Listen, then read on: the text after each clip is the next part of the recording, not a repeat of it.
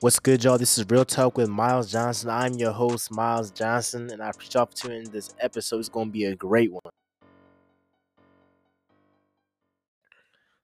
How y'all doing today? This is Real Talk with Miles Johnson, and I'm just happy. I'm happy. This my happiest Monday that I've had. This NFL season with my Eagles getting a win. I was about to jump off. Being an Eagles fan for this year, but I'm jumping back on, man. I mean, my man Jalen Hurts. I mean, he just proved, and we gonna get into this speech of this whole entire episode. He proved that he's that Carson Wentz was the reason why the Eagles were losing all those games. He was the reason why the team was 3-8-1 after 12 games, 12 or 13 games. So I mean, like, come on now. I mean, they talked about the offensive line, they talked about the wide receivers, they talked about the defense. Man, when you put him in, and this is really the most difficult rookie debut I could ever think of. I mean, who has ever been under the circumstances to go against a team who is 10-2, winning nine straight games? Statistically, the Saints have been the best defensive team in the league. I mean, they terrorized Matt Ryan. They sacked him like 8 times one game. Another time they sacked him like 3 times. The past 4 games, they've limited teams. Not even matter of fact, since week 8, the Saints haven't let a team get over 20 points. Remember they won the game against the Bears in overtime. It was 26-23. I believe it was either week 7 or week 8. Since then, they beat the Bucks 38-3. They were just terrorizing teams, man. They were just that defense was playing like the best team, but the best defense in the league, right? And I mean, they limited teams with that rushed the ball to only 89 yards rushing. I mean, they have just been like just terrorizing teams again.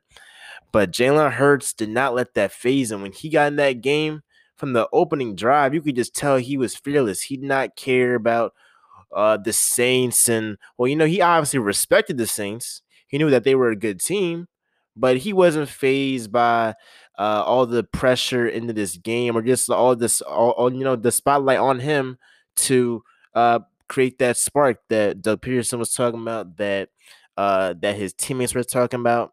But I mean, they won 24-21. Jalen Hurts had 167 passing yards, 106 rushing yards. He becomes the second QB ever, second to Lamar Jackson, to rush for 100 yards in his debut. And I mean, he was just great. I mean, look, they got off to a 17-0 start by halftime.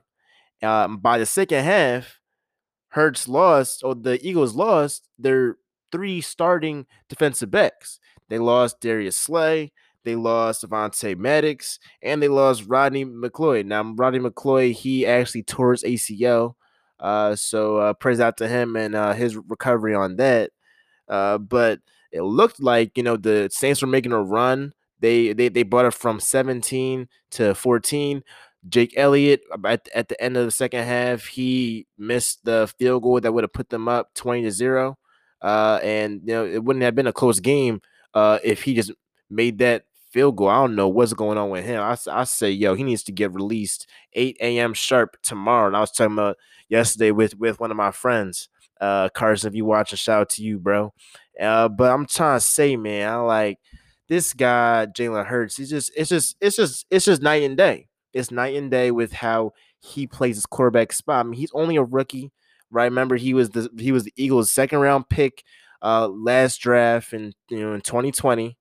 And he played for Alabama for 2 years, and then he got benched. He actually got benched for Tua Tagovailoa because after they were in the championship game against, I believe it was Georgia, and then Tua ended up winning that game, and he was the backup for Tua that following season in his junior year. Now I remember they were in the SEC championship game against, it was either Georgia or it was the Clemson. It was somebody. They was some. Matter of fact, it might not have been Clemson, but they were in the SEC championship game I forget who was against. They were down 28-21. Tua gets down. He gets injured, and Hurts steps up, and he ends up scoring back to back touchdown drives, ends up winning the game for them. And then that next season, he goes to Oklahoma, and he becomes a Heisman candidate. Puts up monster numbers with Oklahoma, and that's how he basically got to where he is now. So he's just shown that he's got that heart. He's got the eye of the tiger that my dad always says. Shout out to him too. But he just showed that he wants it. He wants it, and really, it's funny how Carson Wentz should take a lot from what Hurts did if he plays for the Eagles. If he doesn't. But what Hurts has done is that when his first option isn't there, he's running. He's running. He is decisive in what he wants to do. If he doesn't have his first option, he's running. That's how he got 106 rushing yards. With Wentz, if he doesn't have his first option, it's like he panics. It's like he doesn't know what to do. He stands in the pocket for way too long. I'm like, dude, if you stand in the pocket for that long, bro, you're gonna get sacked. I mean, if I had then, bro, if a 300-pound man is running towards me, I'm not gonna just be standing there like just like a deer in the headlights, just like looking like like bro, run. Now, obviously, Hurts is more athletic than Wentz, which is the reason why he was so effective in in running from the defense or running from that defensive line, running from that running from the Saints defensive line. But I'm pretty sure if Carson Wentz played, man, he would have had like 7 sacks, probably one fumble, 2 interceptions, something like that, bro. We know what Wentz was doing. Man, the definition of insanity is doing the same thing over and over again and expecting the same result. This really should have been happened. This should have been happened, a couple weeks ago. But obviously somebody up ahead, it was either Harry Roseman or Jeffrey Lurie, obviously told Doug Pearson to put in Jalen Hurts, because I don't even think Doug Pearson wanted to put in Hurts in the beginning, or maybe he did and management didn't want him to, but there was obviously a disconnect there, because I just didn't get why Hurts wasn't inserted in the lineup sooner than that. But it'd be interesting to see, if Wentz. Matter of fact, it'll be interesting to see if the Eagles can actually make a playoff push, or make the playoffs. They still got three games left. They got the Cardinals, they got Dallas, I believe, and they had Washington. I might be wrong, but I think those are their last 3 games. If they win out, they could go 7-8-1. If they go 7-8-1, they would win they would end up winning the division. And obviously, the Giants losing against the Cardinals yesterday helped the Eagles' chances out too. But Washington stands firm at that number one spot. But they still have a chance to beat Washington and hopefully break that. That draw against the Bengals is actually could actually prove to be worth something if they end up being 7-8-1,